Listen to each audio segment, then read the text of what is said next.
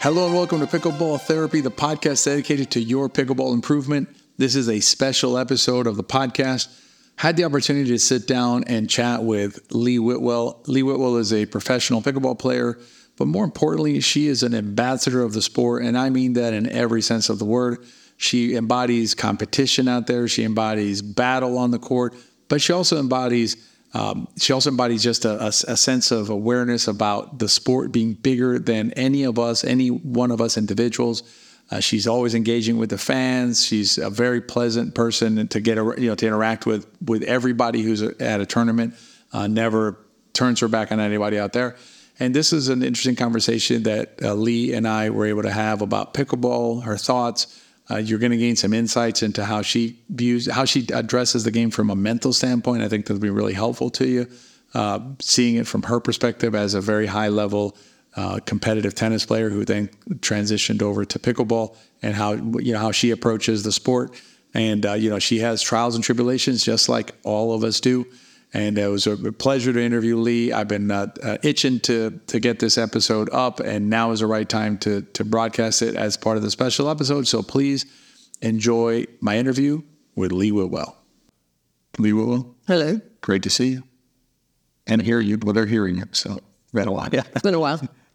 In fairness, we just finished our interview for the summit. I said, Lee, can we just have a conversation for pickleball therapy? And Lee is a very gracious person, not just because she agreed. She's a gracious person, period. And she said, let's talk about it. And we were talking about, pickleball therapy being a place, a space for pickleball players who are maybe feeling frustrated, maybe they're feeling frustrated or losing focus or sometimes upset at the game, things like that. And so I thought, Lee, if you could share with us some ideas, and ask you to share some ideas on the mental side of the game. And why don't we talk about it first? Let's be very practical. Let's talk about it. Lee Whitwell's in a very tough match, whether it's tennis or pickleball, whatever sport you want to choose, you're in a tough match. How does Lee Whitwell, what does Lee Whitwell reach out and grab from her reservoir of mental tips and tricks to get through those adverse times that we feel sometimes around on the court? So asking me to reveal all my secrets. Not one of them. One of them. Wow. For the good of the community, the pickleball community. Well, now that you phrase it that. There you go. We all have bad days out there, and especially in competition, and when you're deep in the tank and things aren't going well. One of the things I do, besides breathing, right? Because 9 times out of 10, when things get tight and we start to put a lot of emphasis on we have to win this point, because if we don't win this point, we need the side out because we're going to lose the game. That's a lot of chatter that goes on in your head.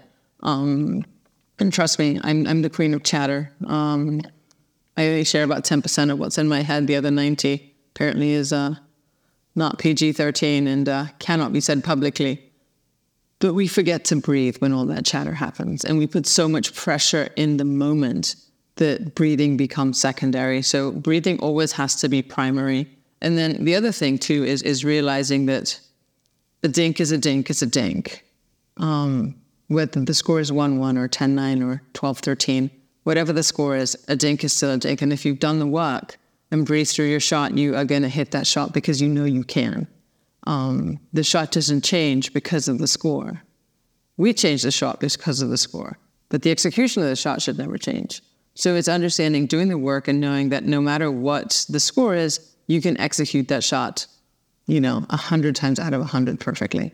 And breathing. Those are the two main things. Now, I'm not going to lie. It's when you haven't done the work, whether it's, weather or work coming in, it's like your day's been, the days leading up to a tournament or shot for whatever reason, that's when it comes in, because you think, I'm not grooved, I'm not dialed in, and it's like you just have to trust the process and breathe through the shot. Breathing is probably the single most important key, I would say, to managing your own stress levels. Yeah. I mean, I can't second that enough. I mean, the breathing thing is just a lot of times you're missing or you're feeling tense. You look back and you realize that your chest is constricted, your shoulders are tight, everything's tied up because you're not even breathing through the process. So. I mean, very few people are born without necks. So if you're watching yourself play and you can't see your neck and because your shoulders are up by your ears, I guarantee that you are not breathing. Right. And you know, if you have a death-like grip on your paddle, you are not breathing. It'd be amazing if we could play the game. I've mused about this before, where you basically play a game where, you know, you and I were just playing, and then at some point there's like a light that flicks on, and we go, oh, okay, Lee, I guess we're done. And so we walk up and we look, oh, okay, Lee, you have 11 and I have 9, so congratulations, you won. And we're not worried about the score while we're playing, because you're absolutely right. I mean, the scores, you know, generally speaking, the score should not affect should not influence the shots you're hitting or the strategies you're making. You're going to hit the shot that makes the most sense, ideally, and execute the strategy that makes the most sense. You know, whether the score is 7-7 or 9-7 or, you know, things like that. I mean, you're always working the same process. Right. And you know, and it's one of those things that, you know, when there's money on the line or a medal on the line or a podium finish on the line, we put a lot more pressure, but it's at 9-10. That's not the shot that got you there. Right. Like, you know, you made mistakes earlier, or they made good shots, whatever. And we just put so much pressure on those end points. But it's interesting because we forget about the shots, right? The shots that, and I think about this also in terms of partners, right? Like we'll feel bad because, you know, at 10-9, we missed a shot and then maybe they win 12-10, right? But we forget about the 4 shots that we hit that got us to 10-9 to begin with. Right. You know, I mean, where we contributed positively, we're so focused on the negative thing that happened that we forget all the positives. And it's a jumble of stuff, right? It's the good, the bad, the medium, whatever, jumbled up. That's the end result. Right. But everyone always remembers the lost points. Oh, yeah. You know, we're all lost point kings and queens, whether we made it or missed it, right? That's right. But it is. It's like we just put an enormous amount of pressure on ourselves. And at the end, I used to make this reference all the time. I come from a heavy tennis background, and the return of serve is probably one of the most stressful moments on the court. You know, somebody can smack a ball 110 miles an hour at you. It is just out past the service line. The ability for your body to recognize, or your eyes to recognize that ball is out, your body instantly relaxes and you hit an amazing return back because there's no pressure, right? But that ball is 1 inch in and we hit a very different shot. So it's like our body does have the ability to relax, and it's like trying to figure out how can we relax through every shot, because the freer you play, the better you're going to play, the more fun you're going to have, the better your results are going to be. No one likes to go out there and you know, oh, I'm so sore. I played for an hour, but I'm so busy with tennis the whole time. Like, no, just breathe. And it's so much easier said than done, but it's definitely something you got to practice and over-exaggerate the breathing in practice, so it becomes something automatic. And you touch on something that I think players maybe don't understand well enough, which is this idea that, you know, listeners to this podcast understand the importance of the mental side of things, right? That's the whole point of this podcast.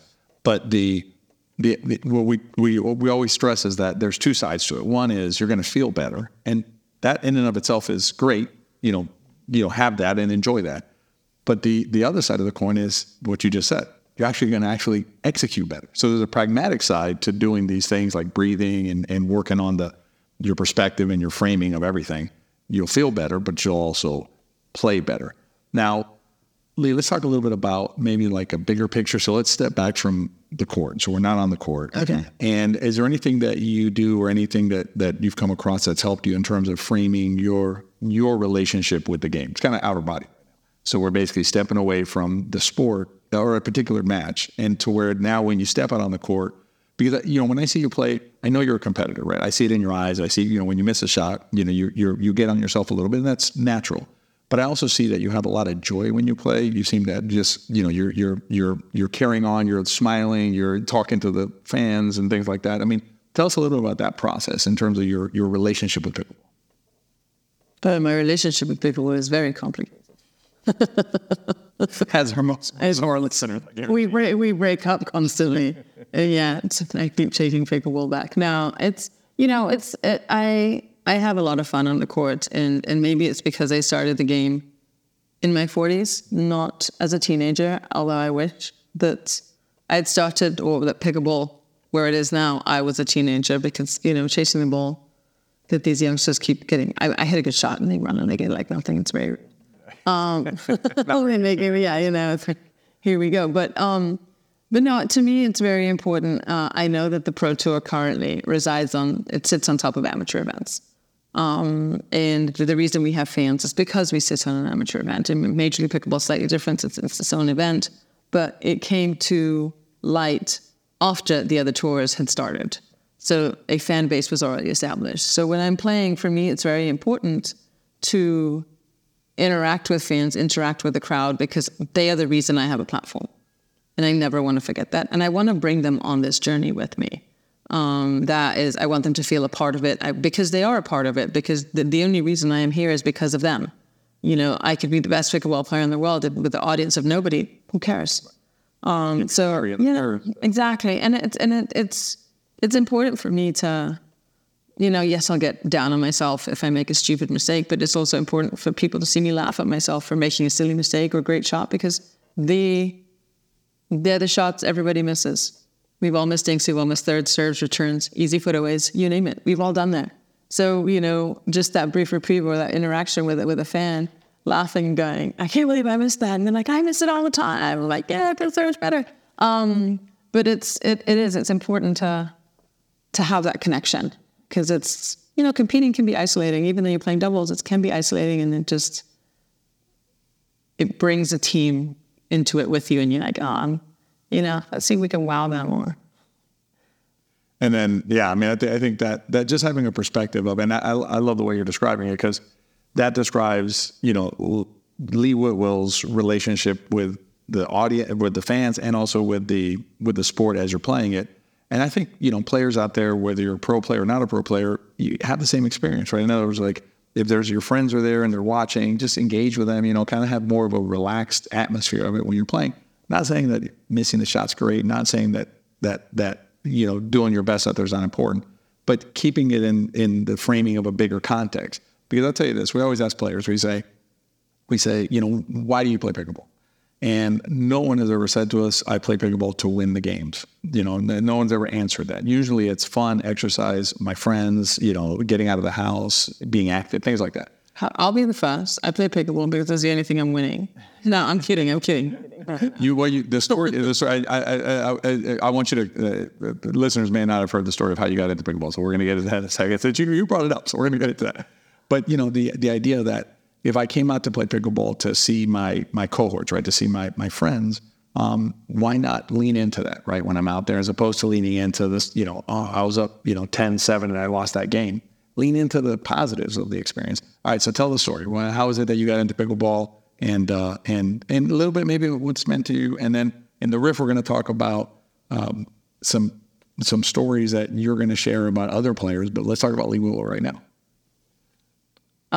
This is my most uncomfortable topic. Not how I got into pickleball, talking about myself.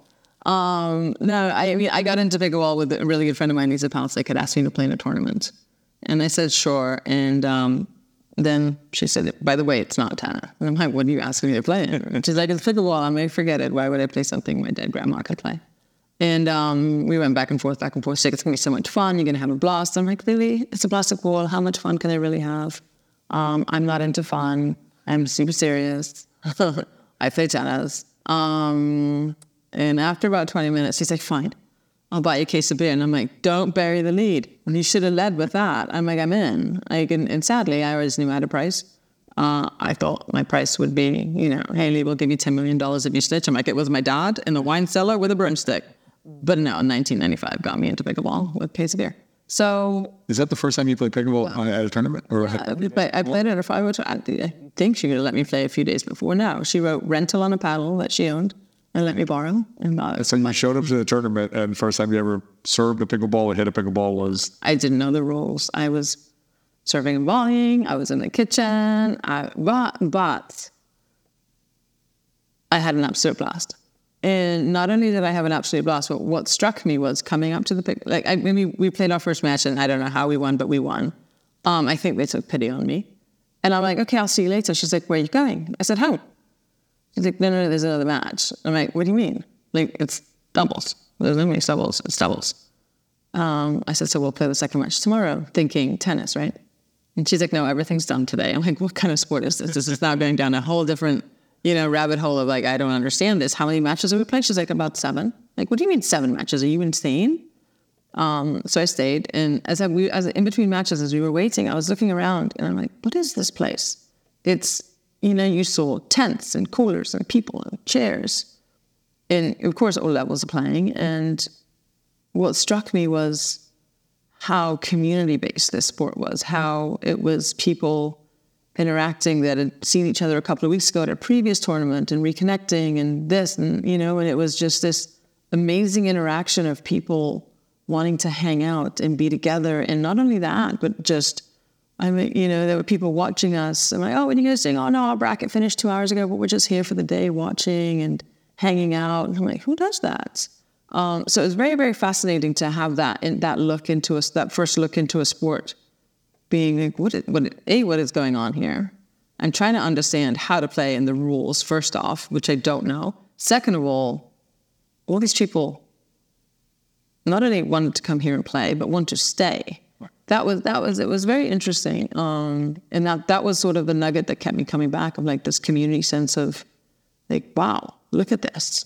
It goes back to when, and we talked about it a little bit during your summer presentation as well during that conversation, but I think that ties into what we just talked about, which is there's a bigger picture to pickleball, right? Than a pop-up or a missed shot, or it's the community, it's the being around these folks, right? And becoming friends with them, right?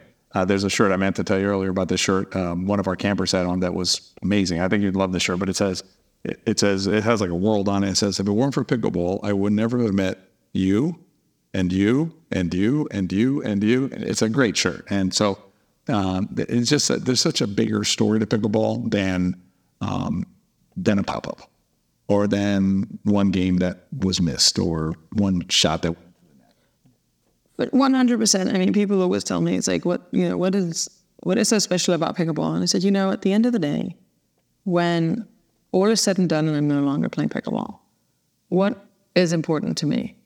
Will I remember the trophies, the medals, the wins? I won't. I'll remember the memories, the moments, the interactions with people. That is so much better. I mean, I remember at the US Open this year, we played terrible for whatever reason. And I was just bummed, because it's like everything should have pointed. Oh, I know. Everyone was cramping that year. This past year, that's what it was. But everything pointed to the fact that we were on track to podium and win, right? And I was just gutted I don't know why I put so much pressure on myself, but I was just gutted and these people came up to me, and this one lady came up to me and said, can I take a photograph? And I just lost. And I'm like, oh, please don't ask me anything. I'm not in a good space. I'm like, I said, just give me 1 minute. I've got to put all my stuff away. She's like, oh, I'm so sorry. I just realized what I've asked. I'm like, no, you're fine. Let me just put my stuff away. And she overheard a conversation I was having with my partner. And she came up to me and she's like, none of us here care if you win or lose. We're fans of you, and we love how you bring us into your match. Don't change. And that struck a huge chord. And then back to reality. Brought me back to reality. That's the reason why I do it. It's like, at the end of the day, do the wins matter? I mean, in the moment they do, but I could have a heartbreak of a loss. It's not going to be in the paper tomorrow. Like, people aren't going to be like, oh my God, there's Lisa, you lost. Don't look at it. No one cares. The world keeps turning. Like, you're not going to be the cover of the Inquirer? No, but we make it to be this big thing, right. But we do live in a bubble. Right. And we have to understand that there's life outside of this bubble. And, yes, I definitely want to bring more and more people into this bubble and make this bubble bigger. But at the end of the day, it's your interactions. It's how you make, I always say, people will always remember how you made them feel. So I would like to make people laugh and feel good about themselves. For the most part, I think I do that. Occasionally. 98%. 97% of the time. 3% of the time. If you get the other side of me, you probably deserved it. I'm sorry. But it is. It's like people always remember how you make them feel. And to me, that's what pickleball has allowed me, that vehicle, to be able to make people feel good, to laugh, to enjoy an interaction or a stupid moment that I do on the court, or a great moment, so. And let me play on that a little bit, because I think I think there's a lot to that, in the sense that you're a pro player, right? So the folks you're interacting with, the US Open are interacting with you, and initially, at least, like that the person who wanted the picture with you, before that didn't know you, but they knew you, like across the fence, so to speak, right? Mm-hmm. And then they had a moment to interact with you, and now they know you on the other side of the fence. What I would suggest is, for anybody listening to this, any player listening to this, you don't have to be a pro player to have a Lee Whitwell moment on the court. What I mean by that is, and I just had this idea, so I think it's pretty good. You tell me what you think. But basically, why can't everybody be like a Lee Whitwell on the court? Meaning, you miss a shot, there's players waiting to play open play. You turn around and go like, oh my God, I can't believe I missed that, right? And so now it's a fun interaction. Right. You're reaching outside of the fence, so to speak, right, and having an interaction with the folks outside the fence, and it gives you a better perspective, a bigger picture of the whole thing. The shot doesn't matter as much because you got 3 people to chuckle with you about it or something. Exactly, and it is, and we'll call it the Lee Whitwell approach. I like that. All right, I like that. We do have a thing called the Hackenberg rule for Jim and Yvonne Hackenberg, so we do name things and they just stick sometimes. I mean, I have a walkway already, but I prefer this approach better. It's the Lee Whitwell rule. It was like basically Lee Whitwell was better than the Whitwell walkway. That's another podcast. It's a whole different thing, but no, I mean, it's like, there's a couple for me at the US Open. There's a couple of defining moments, and one of them, and going back to, I think it was a year ago, this one lady came up to me in Arizona, and she's like, I love your Instagram. I love what you're doing. She's like, you pulled me out of a really dark place. That is what I do. This is the reason why I do what I do. I don't, did I care that I had a great win? No, that right there trumps everything. Better than anything. Yeah, and at the US Open, there's this one lady who came up to me. She's like, oh my God, you're so funny in this. I'm like, like, you're funny. And she's like, my daughter said I should ask you to do a TikTok. Well, I do one. And then somebody came up to me and goes, you don't know her story. But, this is a big deal that she's out here. And she'd been a cancer survivor, stage 4 cancer. You name it, pickleball saved, she loves pickleball. It's a community. I hate to say pickleball saved her life because, well, it played a role. It played a role, and it plays a role in making people better every day in whatever capacity. And we did an Instagram video. We made a reel together, and I think I captioned it, "Here's a strong woman everywhere." I said, "Behind a smile, there's a story you'll never understand." And it was a thank you to her. It was a nod to her because her outlook was so amazing, so positive. And it's like, everyone's fighting battles way bigger than a 2 out of 3. Yeah. Or a game to 15. Like, that is the bottom line. And we have to constantly keep that into perspective. And pickleball is a great vehicle. It's a great sport. It brings people together. There are so many stories out there that you hear, somebody's battling cancer, someone lost their partner, their spouse, their son, you name it. Their husband embezzled millions and left them with nothing, and now she's starting over at 50, but pickleball's given her a place to breathe, to press pause and belong, right? So we exist in this space all the time. And I think sometimes as pros, we forget that there is a huge platform that sits underneath us of hundreds and thousands of people who all have stories, who are all there for a reason that is important to them. We're not better than. We don't sit above them. We play alongside them, beside them, with them. And I think if we keep that perspective, we can grow pickleball. The minute we separate that perspective, we're on a collision course for ego and you name it. And I think we have to view ourselves, Lee, and I think this is how CJ and I view our roles in this whole pickleball ecosystem is, if we have a voice, I think we need to be stewards of the sport for the players more than for us as either professionals or businesses or whatever it is, right? In other words, there's an impact on the in the lives of players out there all over the country, all over the world, and it still has so much more to grow. From my perspective anyway, in terms of overseas and even in our country, and even, North America and elsewhere. And so I think we need to be cognizant of that and not lose sight of that because, that's, for instance, like when we took a position on the spin serve, the pre-spun serve, not because we hate the serve or anything like that, because we didn't see it being productive for the larger pickleball community, and I don't want to get caught up on the serve. But that's just an example of trying to be a steward. And I think that's, if I'm hearing you correctly, that's what I'm hearing you say. In other words, that even though you're a pro player, you're saying, I don't want to lose sight of the bigger picture of pickleball and its importance in the community. 100%. And I think, all of us would be making a grave mistake if we ever lost sight of that. We all live and breathe and work in this space, And we need to do whatever we can to keep it growing, to keep it healthy, to keep watering it.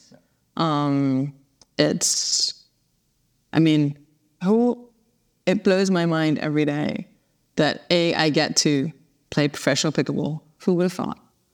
B, I get to work in pickleball as well, because I just don't play for. I do have a full-time, a real job. I do have a full-time job, not that, But who would have thought that this plastic ball would have transformed so many lives? Like, it's crazy how this wave has happened, right? And it's growing internationally. I do have a front seat at the international growth. That's where I do most of my work. And it's a lot of fun to see and see these interactions. But at the end of the day, we play a sport that involves a plastic ball. It's fun. It's inclusive. It's loud. The people who play are loud because of the proximity. And it is just a big backyard where we can all congregate and press pause on our lives for a moment.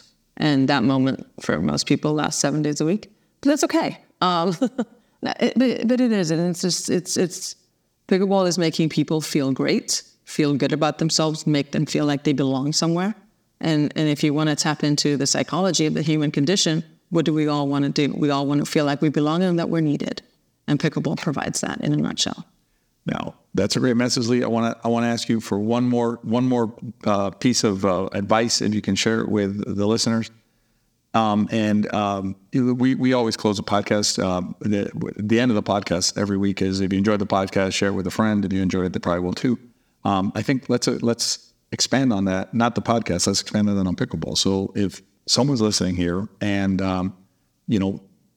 what would you recommend to them, or what are your thoughts about them sharing this beautiful sport with somebody else, a friend, a family member, someone going through a difficult spot in their lives? I mean, what message do you have on that front?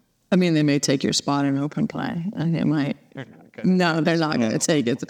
No, honestly, it's like, if you play pickleball and you think some people who might play pickleball or might want to play pickleball, introduce them to the sport.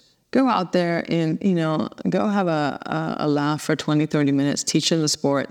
We all have some level of hand-eye coordination. Some of us is better than others, but we can all make contact with the wall. And the joy you see on people's faces when they start making contact with the wall and then get better and better, right? It's the one sport where you can see improvement very, very quickly. So I think that we are all ambassadors of the sport. We all love pickleball. And we all collectively need to help grow the sport and get people out there playing. And, you never know your neighbor. Introduce your neighbor to pickleball and they'll end up with 300 friends they didn't know they wanted or needed, and you might have saved their life. Honestly, and I don't say that lightly. It's done so much for so many people.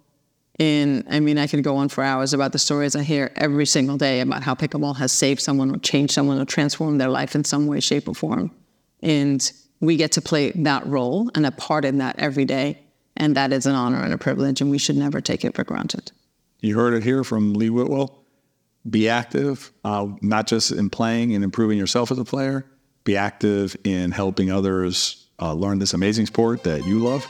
Lee, it's always a pleasure to see you, and thank you for being part of the Pickleball Therapy Podcast. My pleasure. Thanks for having me.